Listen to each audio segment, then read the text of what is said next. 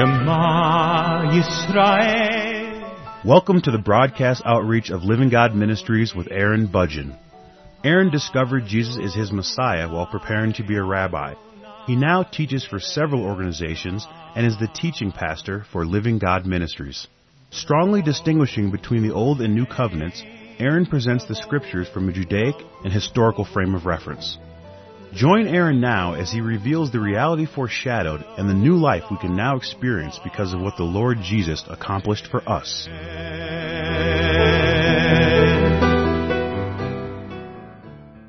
In the previous program, I was talking about the differences between working out your faith through love and working out your faith through works, that there is a very serious difference between the two, and that it is impossible for a person to be able to differentiate between the two unless they already are mature in Christ Jesus. And what I mean by mature in Christ Jesus is that an individual is truly resting in the love and acceptance of God, in His forgiveness, in His mercy, in His grace. If a person is instead resting in their works of righteousness, if they are resting in their ability to repent or obey, if that's the case, then they are estranged from Christ. They have fallen from grace. They have not matured in the way that I'm describing. So if an individual has matured to the extent where they know what the love of God is, then they will be able to discern. The Lord can reveal to an individual and give them the discernment to see the difference and to see whether or not what is taking place within an individual that is revealed in the works that they are performing. They will be able to discern as to whether or not that truly is a manifestation of the love of God, or is it a manifestation of a person's flesh through religious works.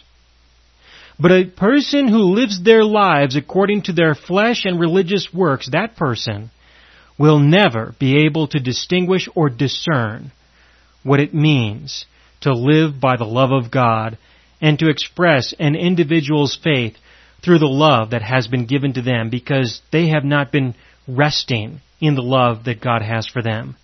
So they know nothing. There is no way that they can truly understand. All that they can do is go around and try to get other people to be like them, because that is the natural result of religion.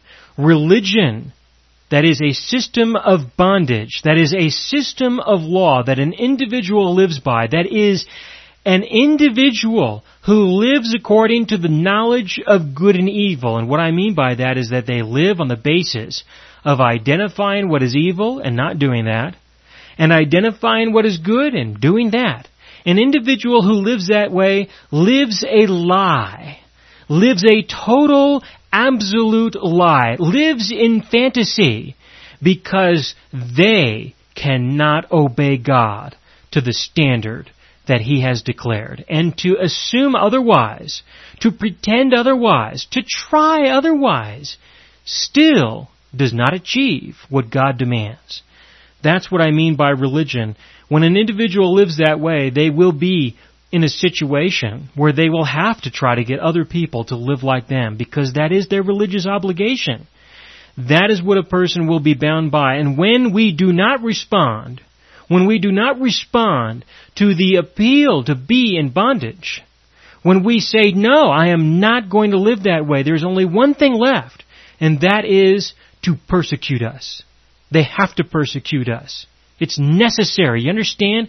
It's necessary for a religious person to persecute you, to be violent against you. It's necessary because they believe that if you are sinning, God must persecute you. He must be violent against you. He must do whatever is necessary to get you to stop sinning.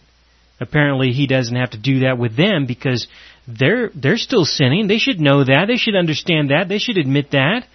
But you, on the other hand, if you have not managed to be as holy as they think they are, then they're going to have to beat you in whatever way is necessary to get you to be obedient to the commands that they believe that an individual should live by. So this persecution is not necessarily done out of a desire to be cruel. it's not necessarily done out of anger. In most cases, I have encountered that on a couple of occasions, but in most cases, it is a persecution that is driven by a person's sincerity, a person's sincere belief that we are to live in such a way that we never, ever sin. That is the goal of the Christian life. That is the goal of humanity. It is to stop sinning. That is the goal. And when you fail to do that, it is their obligation to persecute you because God will do that, and so they have to do that as well. Folks, the goal of my life, the goal of my Christian life has nothing to do with trying to stop sinning. Now, I have seen a reduction of sin in my life as I have grown to know the Lord, and for that I am very thankful. But that's a side effect. That is not the goal.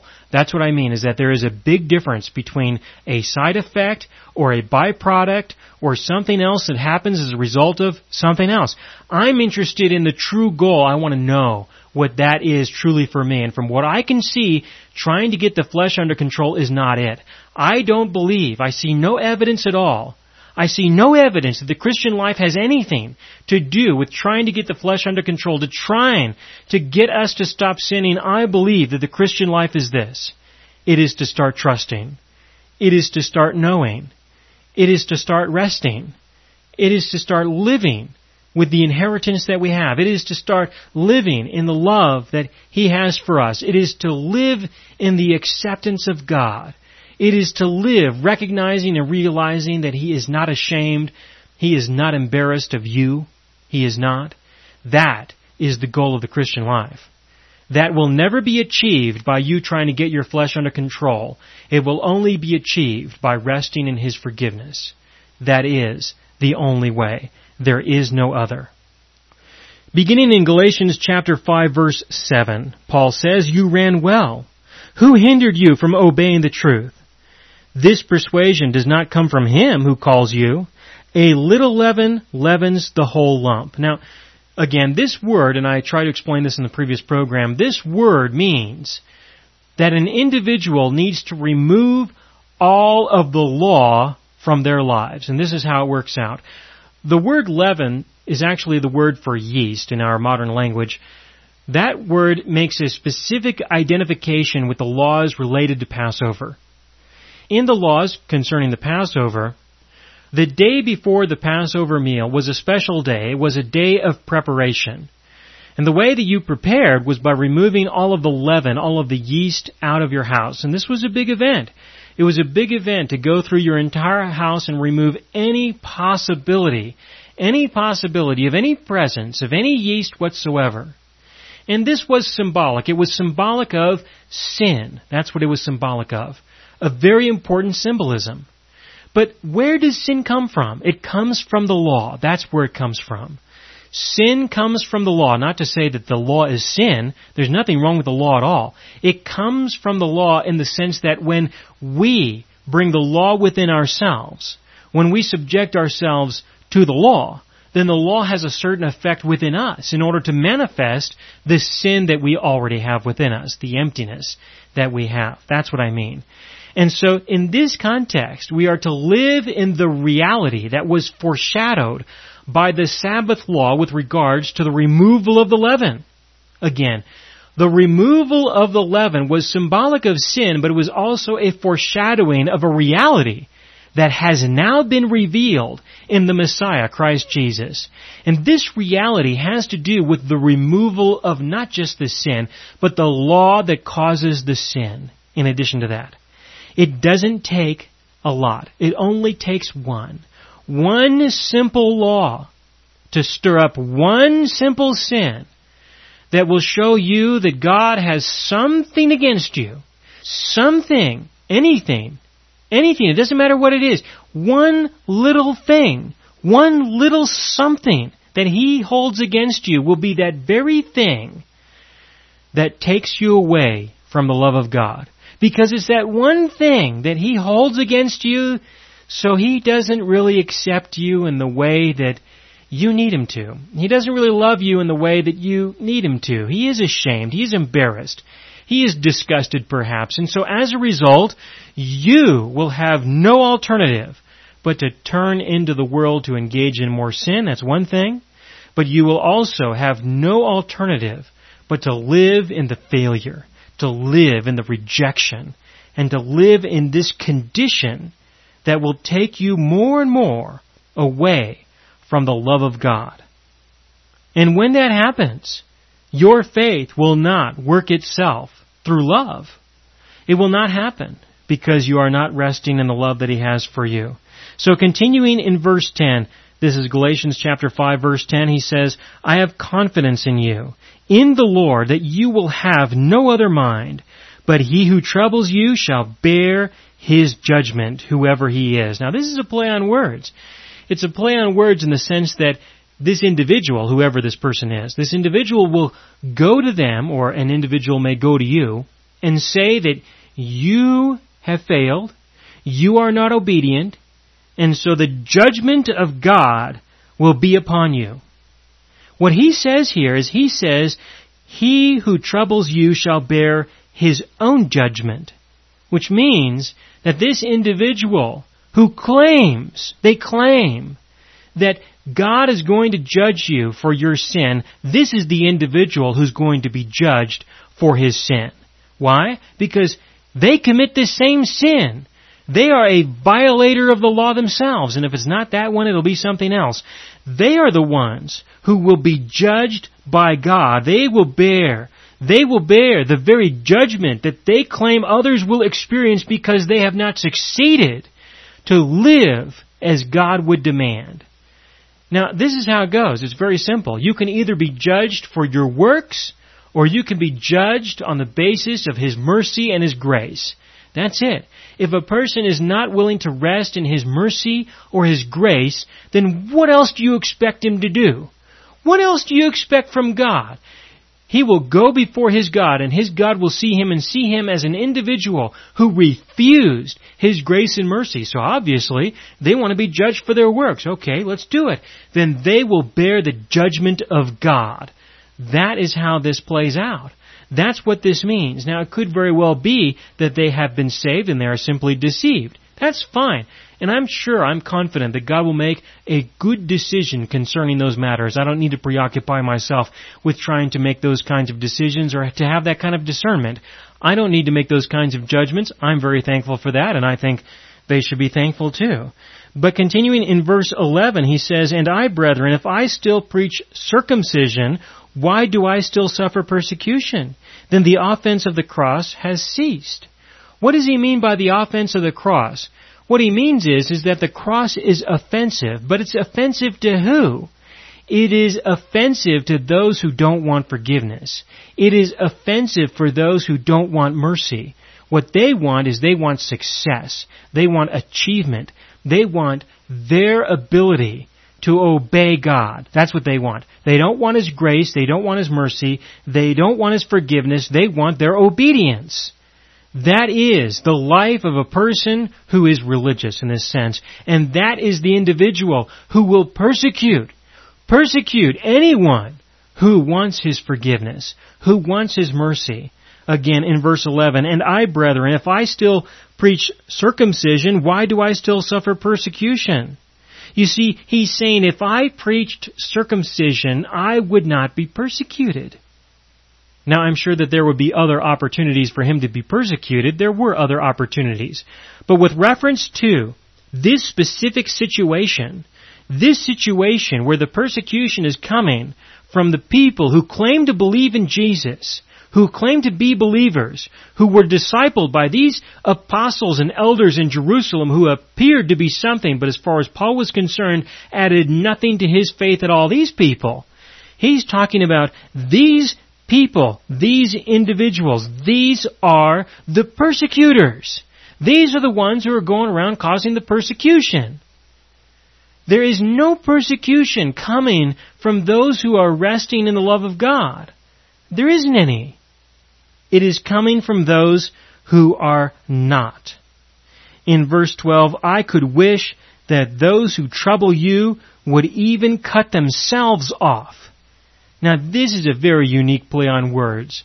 To talk about circumcision and to talk about cutting something off, What he's saying is that those people who esteem to be believers, those people who say that they believe that Jesus is the Messiah, but they also believe that we are to live a life according to our repentance, our obedience, or according to part of the law or all of the law, just a little law will destroy a person's existence, their faith, their being, their relationship with their God. Just the smallest inclusion of any law will destroy what would have been there otherwise. If you are an individual who is gradually experiencing this change and transformation that the Lord does through maturing a person as He reveals His love to them and they are able to let go of the law a little bit at a time, that's not what I'm talking about. That's an individual who's gradually going into or is gradually experiencing the love of God in new ways as they make these transitions. What I'm talking about is somebody who may have already let go of the law, has begun to rest in the love of God, and is now being destroyed by being turned away from it. This persecution that comes from religious individuals who may be of great reputation, who may appear to be something, they may be very appealing in the sense that we may want them to like us. We may want them to respect us. We may want to be a part of who they are and what they are doing. But don't let that ever get in your way. Don't let it ever overcome you to the extent where you will compromise the truth and you will pretend to be someone who you are not. Don't ever let somebody else's popularity or their esteemed kingdom, whatever they have, their monumental church or their reputation or how many books they've got available in the bookstores, who cares about these things? These things are nothing, absolutely nothing. Do not let them persecute you. Do not let them get to you. Don't let them do that. That is where the persecution comes from, and they are the people who are unclean.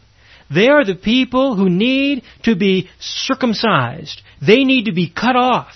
They need to be taken out. They need to be disposed of. And any recognition of their existence in the future means that you have not fully removed that which needs to be removed. So again, in verse 12, I could wish that those who trouble you would even cut themselves off. Folks, they're not going to do that. In my experience, from what I can tell, the only hope you will have is if they look at you and think, well, you're nothing anyway, let's just forget about you. That's your only hope as far as getting them to leave you alone. You are going to have to do the circumcision. You are going to have to cut them off. You are going to have to stand for the truth. You're going to have to stand for what is real. You're going to have to believe. You're going to have to respond to that belief. And you are going to have to cut those people out of your life. There is no other way. If you don't do that, you will be persecuted. You will be persecuted to the extent where you will be pushed down. You will be squashed as much as is necessary in order to ensure that you don't set anyone free through your exposure of the truth, through your exposure of those things that are not true, through your revelation of the truth, through your infection by speaking to other people about the true and living God. They will persecute you. They will have to. They will have to do something about you. Prepare yourself.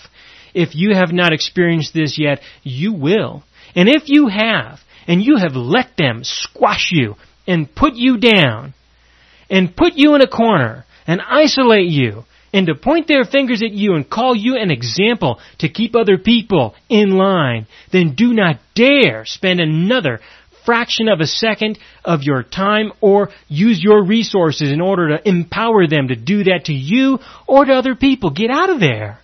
Get out of there. Who do these people think they are? To you.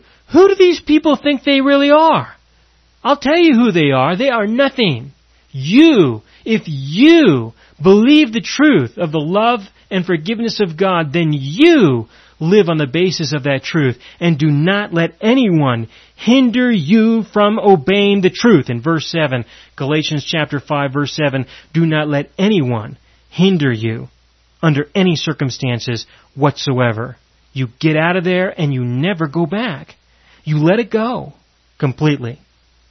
in verse 13, "For you, brethren, have been called to liberty.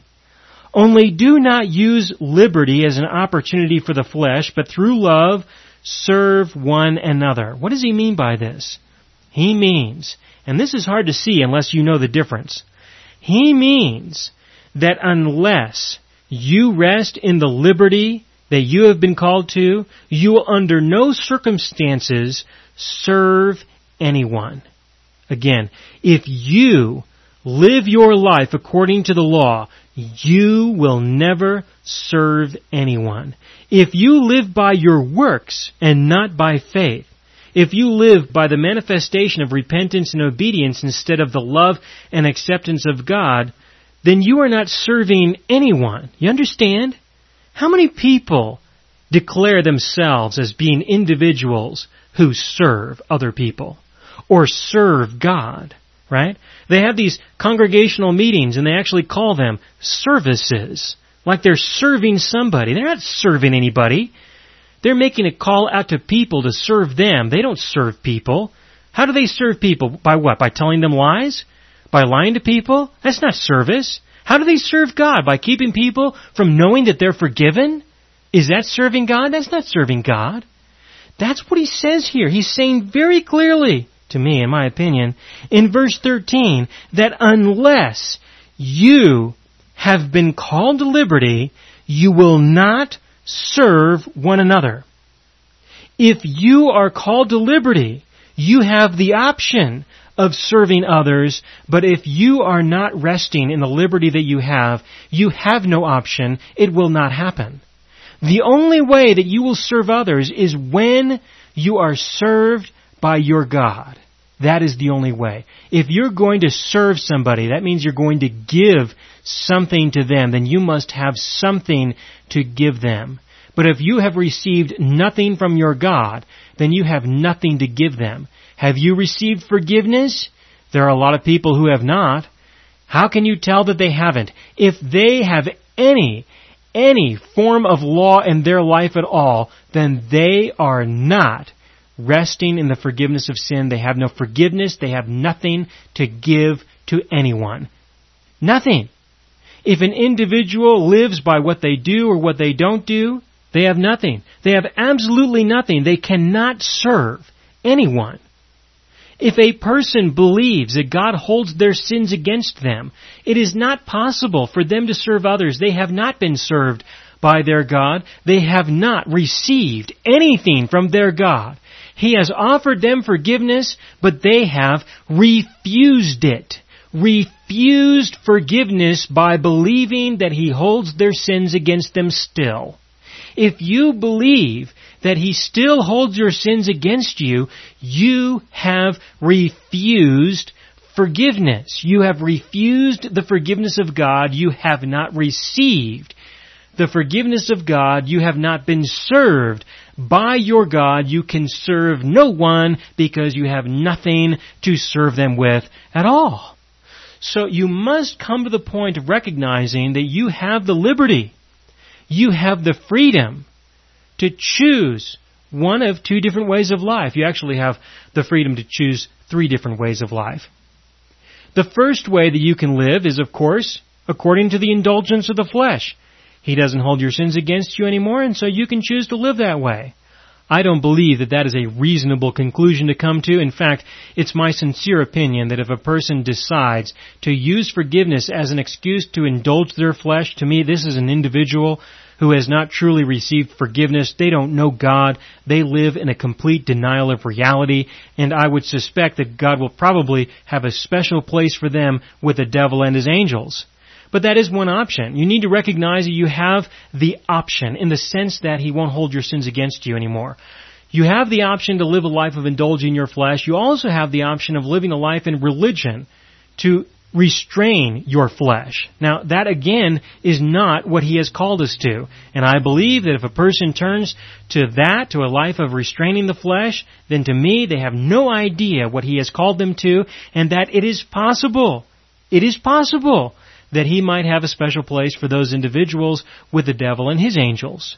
The third way of life that we have the opportunity to enter into now that we would not have had the opportunity to enter into before, this third way of life is, of course, the life of resting in the love of God and going out and engaging the world with what we have in Christ Jesus. When we engage the world with what we have in Christ Jesus, it is only then that we can serve others in love. It is only then that we can serve others with the love that we have been given. There is no other way. There's no possibility of giving anything to anyone without first receiving it from the Lord. If you have received something partial, then maybe something partial can kind of be manifested within and through that. I understand that. But from what I can tell here, in Galatians chapter 5, verse 13, Paul is being very divisive about this. He's being very specific about this. That you have been called to liberty, only do not use liberty as an opportunity for the flesh, but through love serve one another. I do believe that he truly is talking about the fact that you have been called to a newness of life and you should live it. And if you don't, then it probably means that you have not entered into it. It probably means that you will not enter into it because you're still hanging on to your flesh, you're still hanging on to the law. Could be any number of things. In verse 14 he says, "For all the law is fulfilled in one word, even in this, you shall love your neighbor as yourself." Now you have to be very careful with this. Very careful, because it's very easy to look at this and say, well then this is the new law that we live by. But I do not believe that that is what he was intending to say. And I will explain this in the next broadcast.